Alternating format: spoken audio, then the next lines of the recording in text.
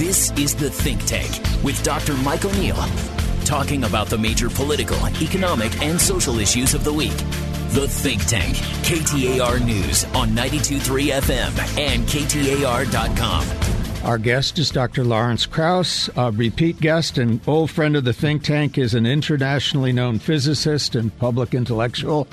Welcome back to the show. It's always good to be back here, Mike. And you are back here in Phoenix. Tell us why. Yeah, I'm back here because we're going to have our the Origins Project Foundation, which I'm the president of. The nonprofit foundation is going to have its first public events, which have been put aside for a few years because of COVID, and at the Orpheum Theater, November 15th and 16th. That's next Tuesday and Wednesday. Tuesday and Wednesday, indeed, and they're going to be great nights. The first night, I'm going to be on stage with Richard Dawkins, internationally known biologist and probably one of the most well-read science writers in history, and we'll talk about everything about some of his new books about science and public policy, and we'll also talk about actually my upcoming book, I think, and then we'll do some signings afterwards. And then the next night, we're going to have a panel of 3 Nobel laureates and also one of the most well-known and significant theoretical astrophysicists in the world, as well as me, talking about cosmology, the future of cosmology, what mysteries exist in the universe, what remains to be discovered. They both start at 7 o'clock at night. We'll have a panel that second night, and then we'll have a roundtable discussion, and both nights we'll have audience Q&A after the intermission, so it'll be a chance for people to interact. And as I say, on the first night, Richard and I will actually be signing books afterwards as well. So we hope it'll be 2 nights of fun, entertainment, and information, and we've really been working hard to try and encourage students to get involved. The foundation has given away has gotten funds to be able to give away up to 500 tickets per night for high school students. We've worked with a bunch of the Phoenix school boards and have given tickets away to them. And just yesterday we decided, and I'm happy to announce, that we are giving away for interested high school or college students who go to www.originsproject.org and go to the events page and click on that. They'll be able to register for up to 2 free tickets apiece for each night.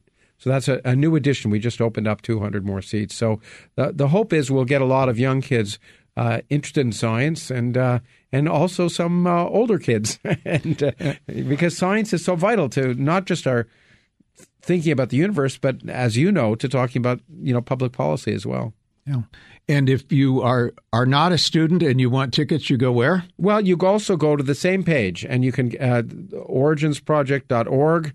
Go to the events page. It'll take you to the Origin. You can click on there. It'll take you to the Orpheum box office site online, or you can go to the Orpheum box office and buy it. Either way, there are still some tickets available, and I'm not sure. There may even be some VIP tickets available. There are a few VIP tickets that get you to a reception before the event with the speakers and other people, and also in the case of the Richard Dawkins event, also get you a free book. You have generously offered up to 5 pairs of tickets, not per person, but up to 5 pairs of tickets here to listeners of the Think Tank, and I'll tell you how you get in the lottery for that. You go to my website, which is www.mikeoneil, that's O-N-E-I-L, mikeoneil.org, and you will see at the bottom of that page there's a link that says email to email me, and the first 5 that indicate by the way, if you're in the first 5, whether you're interested in tickets for one day, the other day, or both. And that will be given out on a first-come, first-served basis to the first 5 responders. And if you stick through the end of the show, if you missed the website, I'll give it to you one more time at the very end. And there we are. So you mentioned a new book. Tell us what that is. Oh, the new book is coming out in May. It's called, well, it has 2 different names, which first time that's happened. In England, it's called The Known Unknowns. That sounds like, what was his Donald name? Rumsfeld. Donald Rumsfeld. And yeah. my American publishers didn't want to go with the Donald Rumsfeld quote, so it's called, in the United States, it's called The Edge of Knowledge. Mm-hmm. It's about what we know we don't know about the universe. Say that again slowly. What we know we don't know about the universe. Mm-hmm. The known unknowns. Known unknowns, okay. And it goes through from time, space, matter, Life and Consciousness. There are 5 segments. So that's coming out next May, and I hope to come back then and talk to you about it. And, we'll talk about those subjects with Richard for sure. And, of course, some of the issues are relevant to our Nobel panel and as well. And it's just I'm really excited to be back on stage again and at the beautiful Orpheum Theater. It is. That was a major renovation here some years ago now, but it was credit Terry Goddard. I think it was his baby. If memory serves me correct. It's really lovely. I've done some events there before. I think I did one with Alan Alda there or years ago, but it's a beautiful place and small enough to have a degree of intimacy. Yeah, exactly. I mean, it's not small, but it is not gargantuan either. Yeah, exactly. And I think that's the part I like most is connecting with the audience and having audience questions and I think that's people like to have a chance to interact and it's important. The question and answer period is one of my favorite parts of our program. So people will write their questions on a card, and over the intermission, I'll be scurrying through them to try and pick some, and it'll. And we also actually the other thing we're doing is getting some students also in the classroom to be able to submit questions, and also my new Substack site, which is lawrencekrauss.substack.com. For subscribers to that who also listen to the Origins podcast, that's a way to get to the Origins podcast. And a number of the guests on the program have been on our podcast in the past.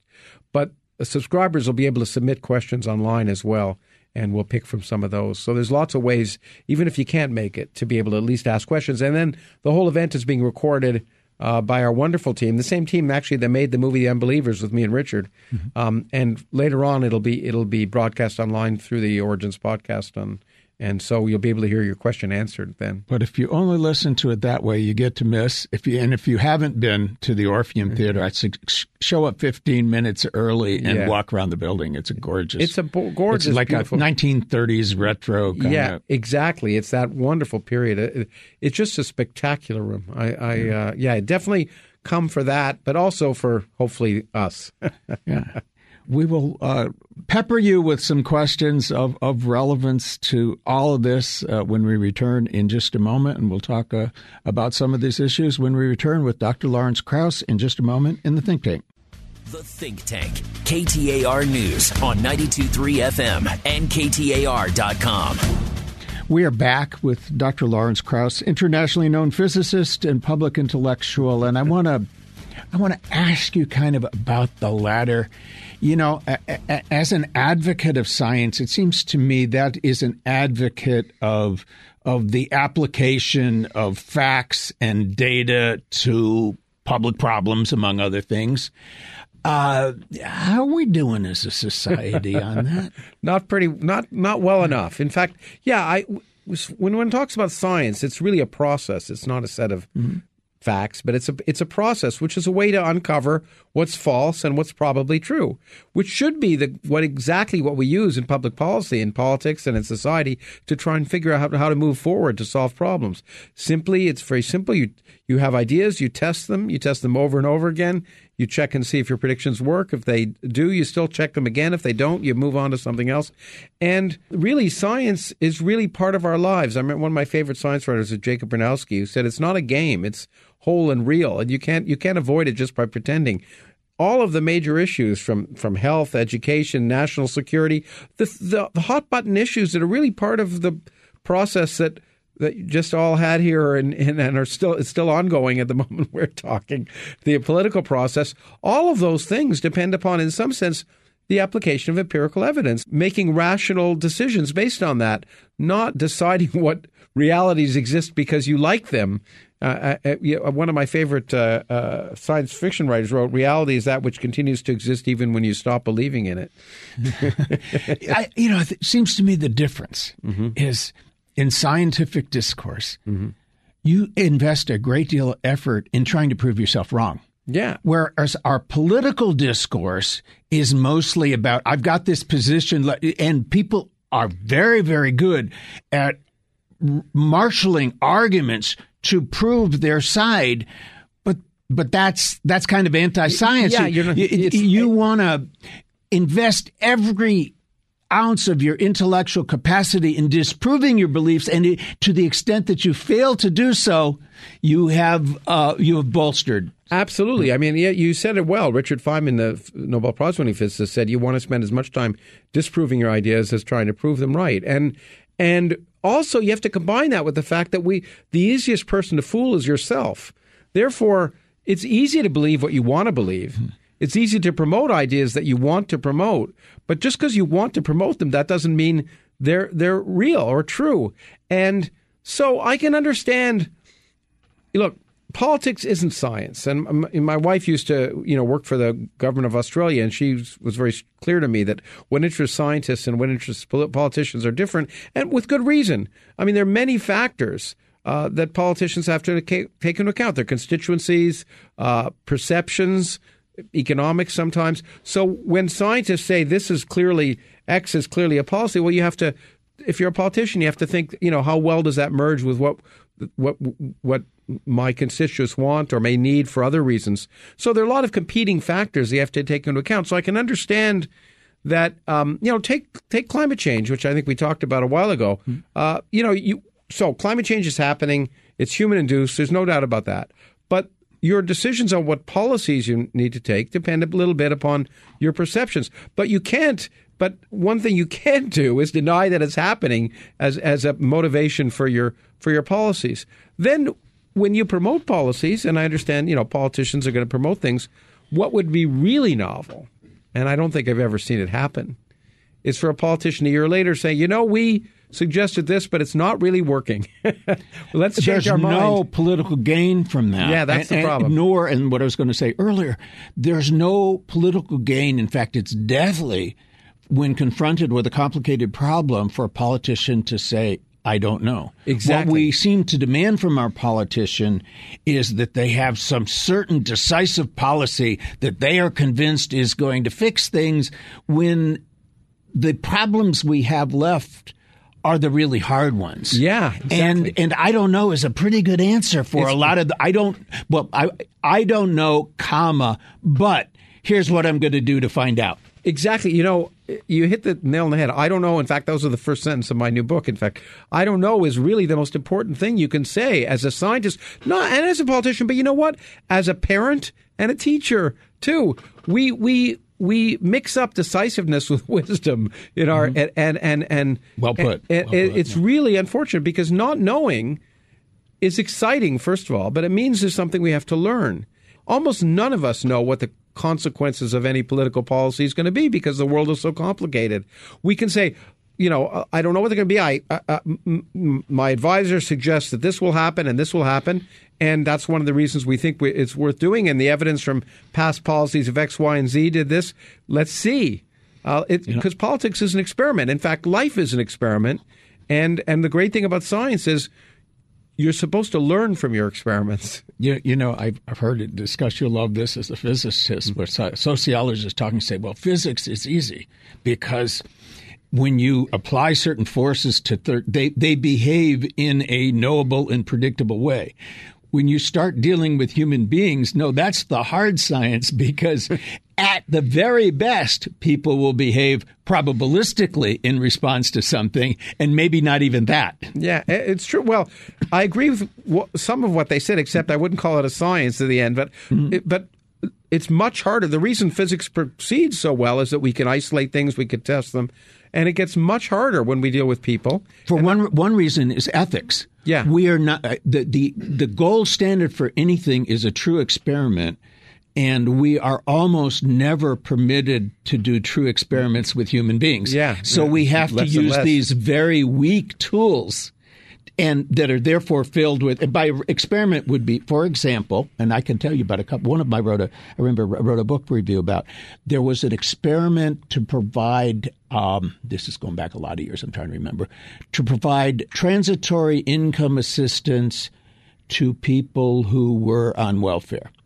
And they were interested in it, and they did it initially in a truly controlled way, which is you had a group of people that were eligible for this. They got that were in this category, and then they randomly assigned that they would get traditional. They get whatever the system gave them now, and this other group would get some transitory payments.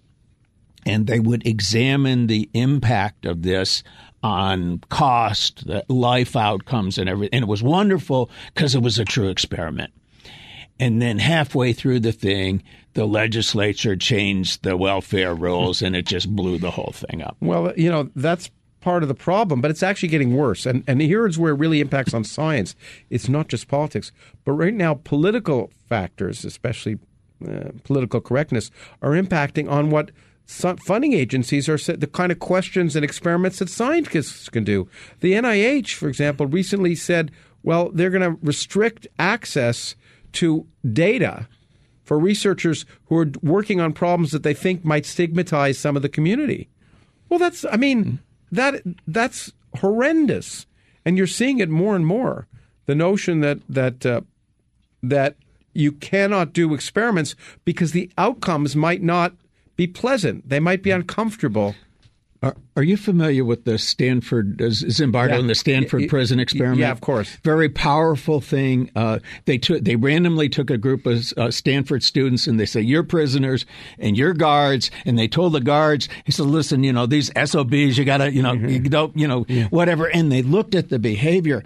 And it was devastating what happened to them. And I remember when Abu Ghraib hit. Ted Koppel did a show on, and fortunately somebody connected them into that because it explained Abu Ghraib perfectly. Yeah, sure. You can eventually you keep escalating until you're doing things you would never believe you would do. Because you're fulfilling the expectations of a role. Yeah, exactly. Instead of just seeing what happens, and that's why science is part of our life. Some people accuse us of scientism, saying where we think science is too much a part of people's life, but it really is a part. Science as a process is something everyone should be involved in every day. That experiment was powerful, and there is no way you would get that through an institutional review board. You would not be permitted to do that today. No, the restrictions on what the kind of questions you can ask in classrooms and in research and the experiments you could do is terrifying me right now, and one of the reasons that academia in the United States is suffering. I remember having to go through an IRB when I was at a university, and I had to convince them that asking people survey questions over the phone would not do them irreparable harm. Yeah. That's how silly it had gotten. I wrote a piece recently about a professor who was removed from a tenured position for literally doing a survey that asked questions about the university. We will be back with Lawrence Krauss in just a moment. The Think Tank, KTAR News on 92.3 FM and KTAR.com. We're back with Lawrence Krauss, and the one thing here that is merciless is the clock. You got cut off mercilessly. The one thing I can't control in any way, shape, or form here. But you were referencing a university situation where somebody did a survey. A psychologist, I think Dave Porter. It's tragic.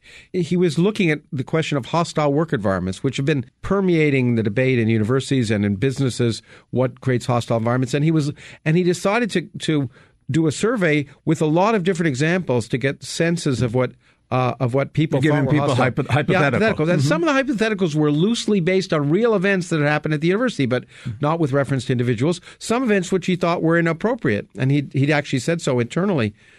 He actually went through the IRB review process. That's an institutional review.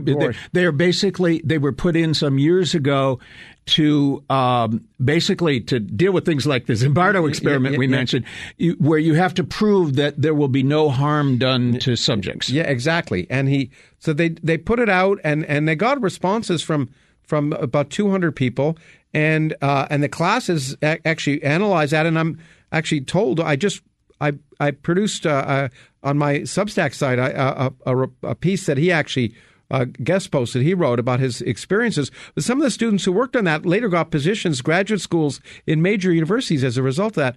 But it offended people that some of the examples were related to the university. There was a backlash. Some of the students complained.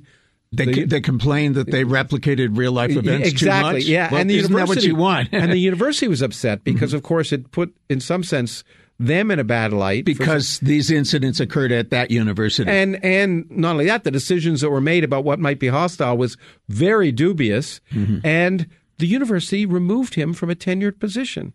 by saying he was incompetent, which is just amazing. He'd been, I think, a president of one of the American Psychological Associations. He'd been provost of the university. It's amazing that kind of outcry for just simply asking the question, a question that really should be asked and debated and discussed. Something as important as the work environment at an academic institution. Yeah, let's discuss it and let's just talk about what's reasonable. Not what words we can say or can't say, because in fact, I think at a university there should be no words you can't say, because it's all about open discussion and critical thinking, and you shouldn't feel safe when you go to university. You shouldn't feel, and the university is the ideal place to not feel safe with ideas, because you know that you want a place that will be where the consequences will be minimal, and you can stretch and you can learn. Exactly. And you know what? The day you graduate and you go out into the world, life's going to be a whole lot tougher than anything you're ever going to see inside the university. Absolutely. It should be. It is the safest place. It should be the place where people feel like they can, not only that they can, but they should confront their ideas. If there's one place where you should confront your a priori biases and suspicions, it's in a university. And as my late friend Christopher Hitchens talked about, when it comes to this issue of free speech, we talk about free speech as if we're protecting the speech of the person doing the speech. The real purpose of free speech is to protect the rights of the listener to find out they're wrong. and that's what's, I've often said the purpose of education is to make you uncomfortable at some level. If you're always comfortable, you're never confronting. You're never learning. You're never confronting your limits of your knowledge or some of your biases. And in fact, in teaching physics, many times I've learned, and it's well known in pedagogy, that the only way to really get people to learn something is to confront their own misconceptions. When you do that, you remember it. I remember once doing an experiment, actually, for what turned out to be many leaders of the free world at an event in Aspen. And I did this simple experiment, with Galileo did. I took a piece of paper and a book and I dropped them and said, which is going to hit first? And of course, the audience said the book. And then I said, why? And half the audience said, because the book's heavier. They'd all learned in school that Galileo said it doesn't matter. So I crunched up the piece of paper and then dropped them, and they fall at the same rate. And I guarantee you after that, those people would remember it. Because the first time they just wrote something on a board to pass an exam. But when you confront your own misconceptions, and Galileo was great at that, one of the reasons that made him one of the first great sort of scientists as well as science popularizers, is then you remember it. Because, hey, I had the wrong view of the world. It's the same experience. I used to work at science museums. They call it the aha experience. But any time you see something and suddenly you see it a new way, it's wonderful. You get a rush of, for most people, you get a rush of joy and adrenaline, saying, wow, I now see the world in a different way than I did before. Unfortunately, for a lot of people, they think that's a threat now. And especially in politics, where somehow listening outside your echo chamber to someone who may see the world slightly differently is verboten. And one of the problems of, social media should have been great, the internet, because it opens up the whole world to you. And instead, it's just the opposite. Instead of the opposite. It's the echo chamber of your pre-existing beliefs. Yeah, and of course, advertisers use that by, sending you information and programs that validate what you were looking at earlier. And if you constantly get validated, it's impossible to really understand ultimately how the world really works. Well, we had a Secretary of State candidate here who said, I wouldn't have certified this last election because I don't know anybody who voted for Biden. Yeah, can you imagine? I mean, there was that's a statement, has historical precedent. There was a 1972 case of an NYU philosophy professor said the same thing. I don't know anybody who didn't vote for McGovern. So it's a perfect example because, you generally know the people who think like you. And what a sad world it would be if you think about it, if we all thought exactly the same. The differences, the opportunity to learn is what's so exciting. And that's what science is all about. That's what we'll be talking about on Tuesday and Wednesday, the opportunity to look out at the universe and have the universe surprise you. Wow.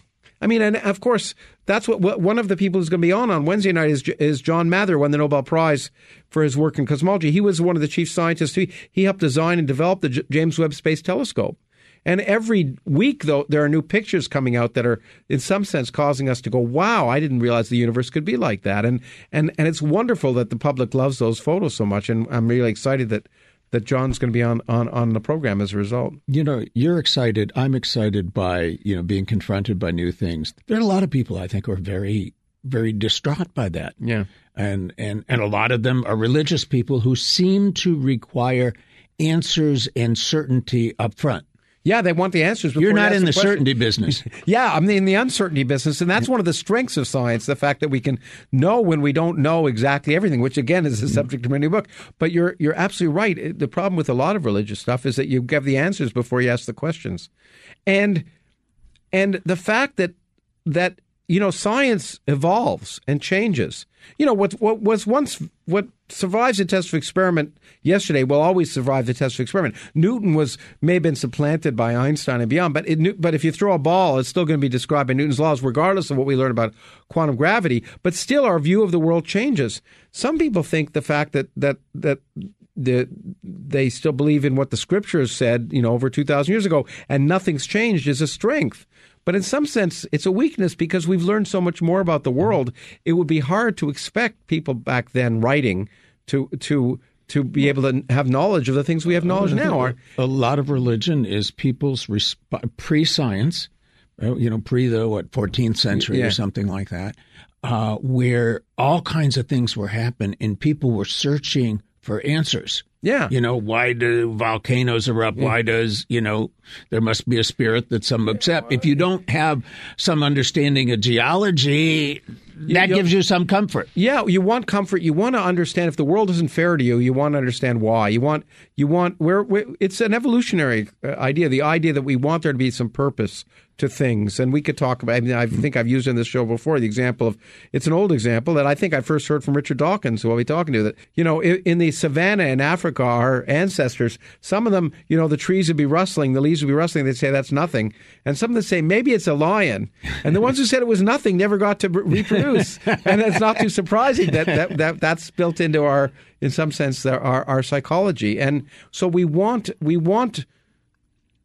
to believe, as Fox Mulder says in the X-Files, and we got to realize we all do. And part of science is getting you to check yourself, realizing you want the answer. When you write a theory, you want the answer to be what you hoped it would be, right? It's good for you. And that fact that you want things to be the way that you hope they'd be is something we have to not fight against, but guard against, because you can really get bitten by that, and society can get bitten if we move forward with policies based on what we want to be the case rather than what is the case. It seems to me you have core beliefs too that are immutable, but they're more to process than to answers. Well, perhaps. I don't like to use the notion of experiment. Yeah, the notion of experiment. But you know what? I mean, you like to use the word belief. I think things are likely or unlikely. But I like to think that if I was confronted with evidence that any of those quote-unquote core beliefs were wrong, then I would be willing to change it. And certainly my experience, my life as a scientist has helped train me to do that. There are many times I've discovered, I've been wrong. and like a businessman, I ran a program once, a master's degree in physics entrepreneurship, which the head of our business school at the time said was an oxymoron, but he didn't realize that scientists are really entrepreneurs. When you discover the track you're working on is wrong or not going to work, just like a businessman, you learn from that failure. The failure can lead to the next success. And I think we all have to realize that as well, that we don't teach people, in some sense, how to fail effectively in school. One of the reasons why I read some studies recently about age and entrepreneurship, and that while the image of the entrepreneur is some 20-something, the more successful are in their 50s. Sure, because they've had a lot of failures. They've failed, and they've learned from their failures, and their success rate is a lot higher. And there's the very conspicuous exceptions to that in technology, the Bill Gates, and the Facebook, but some of them failed earlier too. You don't realize they just started earlier. But yeah, when we ran that program, we brought back physicists who'd become entrepreneurs. And we asked what we weren't teaching in school, and that's exactly what they said. You're not teaching how to fail effectively. We know we give students problem sets that are designed to have solutions. Even PhD work and problems are in some sense ones that we think the student is going to be able to address and solve. But in the real world, there are almost never any clean, simple solutions. You get to a point, you say, well, I've got the answer, but if the answer isn't to the question I asked, maybe it's to a different thing, and move on. But that's, as I say, that's what's exciting about science. I've happened to me a number of times in my career where I was working on something that I thought would be relevant for something, and it didn't not make headway. And then I realized later on it'd be relevant for something else. In fact, there's a great example from one of my scientific heroes, Steven Weinberg, a Nobel Prize-winning physicist who happened to have also been a colleague of mine for years. He just passed away, probably one of the greatest theoretical physicists in the last half of the 20th century. He won the Nobel Prize for doing just that. He'd been thinking about how to solve a problem related to one area of physics called the strong interaction. And suddenly one day he realized his solution would apply to another area called the weak interaction. Over a weekend, wrote a paper on that, and that's the paper that won the Nobel Prize. It unified the weak and electromagnetic interactions. He had the solution, but to the wrong problem. Why an analogy in the social sciences, some of the most interesting stuff occurs when you have collaborative groups and you bring in people from allied fields, and there are things that they know that other people haven't thought. That's the reason to talk to people who have different experiences and different ideas. And when that's the other thing people misunderstand about science. They think it's all done by people like Einstein in a dark room at night and they're not talking to anyone. It's collaborative. All of my career, I've collaborated with my students and postdocs. We're sitting at the blackboard arguing, and it's a back and forth. And science as a whole is a social discipline. It requires a social discipline because it requires other people to attack your ideas. Otherwise, it doesn't work. We'll be back with Lawrence Krauss in a concluding segment here in the Think Tank in just a moment. The Think Tank, KTAR News on 92.3 FM and KTAR.com. We're back here with Lawrence Krauss talking science and related things. I want to start with, I promised I would give a website at the end, and this conversation always gets so exciting that I know we never run out of time. So if I don't do it at the beginning, I won't do it. Free tickets to the Origins Project, up to 5 pairs of tickets for a 2-day event. Contact me, MikeO'Neill.org. At the bottom of the landing page there's a button that says email. Send me an email, and first 5 will and indicate whether there's a Tuesday event and a Wednesday event. Indicate whether or not you want one or both, and we will assign accordingly. Yeah, and Tuesday the 15th and Wednesday the 16th. Tuesday is Richard Dawkins and me, and Wednesday is the Nobel Prize Starry Night panel on cosmology and the universe. Terrific. Okay, we were talking about science in a number of ways. Mm-hmm. Now, one of the things I wanted to ask you about, I've seen some recent studies that are kind of interesting. It has to do with kind of what makes it into scientific journals.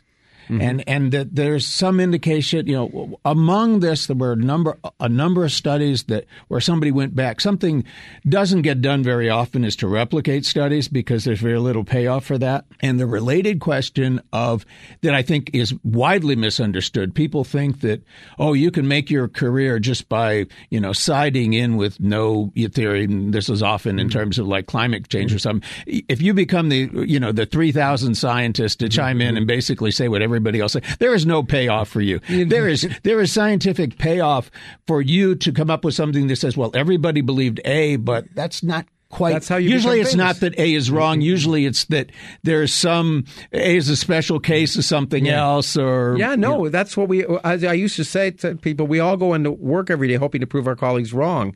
Because that's in some ways to get. That's exciting. That's exciting, and for people who like recognition and honors, that's one way to get them. But the question is related to that. Given that finding something else is wrong, is there self-selection in journals for somebody who produces such a study? In other words, let's say 100 people examine something, and 3 of them find out that some pre-existing theory is wrong. Are those 3 more likely to get published than 97? Well, there is one of the secrets of that we keep a secret is that scientists are human, and therefore there are biases, and journals are run by editorial boards and referees, and it is harder sometimes to get the confounding paper through. The great thing about science, though, is that eventually it does. Eventually, the correct ideas rise to the top because of just that. It may be hard at the beginning, but when that confounding idea leads someone to do an experiment and it takes them further than anyone else has gone before, the community eventually grapples on. And but that means that in the interim, science may be wrong, or the prevailing view of science may be wrong. It may be, if it is based on experiment, it can't be wrong in that sense. It can be subsumed in something different, or the experiments could be wrong. But you're right. I mean, there are lots of examples. And again, people won Nobel Prizes for ulcers. Someone was arguing it was a virus, and everyone always thought you got an ulcer because you got nervous and things like that. And these ideas eventually, the reason we know about them is they eventually percolate. So, yeah, it's true that individual scientists and individual people have been hard done by, that have had the right idea but couldn't get it accepted. And so in the short term, yeah, there's that give and take of human give and take and human misconception and misunderstanding and power jockeying and all the rest of the things that happen in any human enterprise. But the whole point of science is it's designed to overcome that natural human desire to be biased towards what you want. And I once participated in a debate at the Oxford Union a year or two ago, and the premise was everyone is religious. And I went on the side, unlike my atheist colleagues, I went on the side that said, yeah, everyone's religious. And my point was, if they weren't, we wouldn't need science. If we didn't all want to believe, then science would be natural. We wouldn't have to be talking about it on this program. It doesn't come by naturally because we're predisposed to not want to be confronted, to want the ideas that we want to be true. And that wonderful discipline, which has gone over years and years, is designed to be able to overcome that. And that's one of the things I love about science so much is that ultimately, I don't think scientists as human beings are any better or worse than anyone else, or necessarily even less likely to fool themselves. They're just more willing to understand that they will fool themselves. I think that's the key point. I think of the debate over COVID, and originally we're wiping down counters. And there are people who said, oh, you told us all this stuff, and we now know that isn't true. But they're taking that as, see, science doesn't work because you got that wrong. Yeah. And I know your response is going to be, yeah, and we fixed it. Well, not only we fixed it, but here's the thing. I remember, we may have even talked about this before. Early on in COVID, people wanted these answers. And you say, it's been 3 months. How do you, it's not a Star Trek episode. It's real life. How do you expect people to learn the answer? Of course, what we're doing is preliminary because we need to do tests to see what's right or wrong. We need to try lots of different things and see what works and what doesn't. We don't know in advance. And I think people, unfortunately, have been led into a kind of false sense of security, maybe, in the sense that it is amazing that we responded to COVID as quickly as we did, that vaccines were available within a year. That's unheard of in human history. This is where I think the problem is not in science, but it's probably in media, which is, okay, so you got something like global warming, and 998 out of 1,000 scientists believe something. Yeah. Those other two are going to end up on the news because the news is set up, we got to be fair, which means we need to show both sides. Yeah. You show the side of which there is an overwhelming consensus, and then you give this one guy out there, often somebody highly credentialed. Well, and also telegenic, probably usually. And that's a problem. Media they always think there's two sides to every issue. But in science, it's most often the case that one side is wrong. And I said that once one of the earliest moments when I got a public profile in science was defending evolution against sort of intelligent design, people who wanted to have intelligent design inserted in the science classrooms when I was chair of a department in Ohio. And the school board had a big public event, and they had these two guys who were intelligent designers and two scientists. And I said, this is a misrepresentation. If you really wanted to present it, you'd have these two guys, and you have 10,000 scientists on the other side of the panel. But making it 2 and 2 gives you the false sense that it's he said, she said. That and for somebody who doesn't know, and particularly the two there, may very well be very well presented. Yeah. They sound good. And if you really don't have the capacity to take in the details of the argument, it's very, very easy to mislead people. It is easy to be misled online. That's why you have to check everything you read. Check to see if someone else is disagreeing with it. Thank you very much, Lawrence Krauss. It is always such a pleasure to have you here. Hope you come back, and we will return next week in the Think Tank, and we will be talking about the recently held election, but not so much micro. We're going to try to look at broad stroke. What does that mean for the Democrat and Republican parties moving into the future?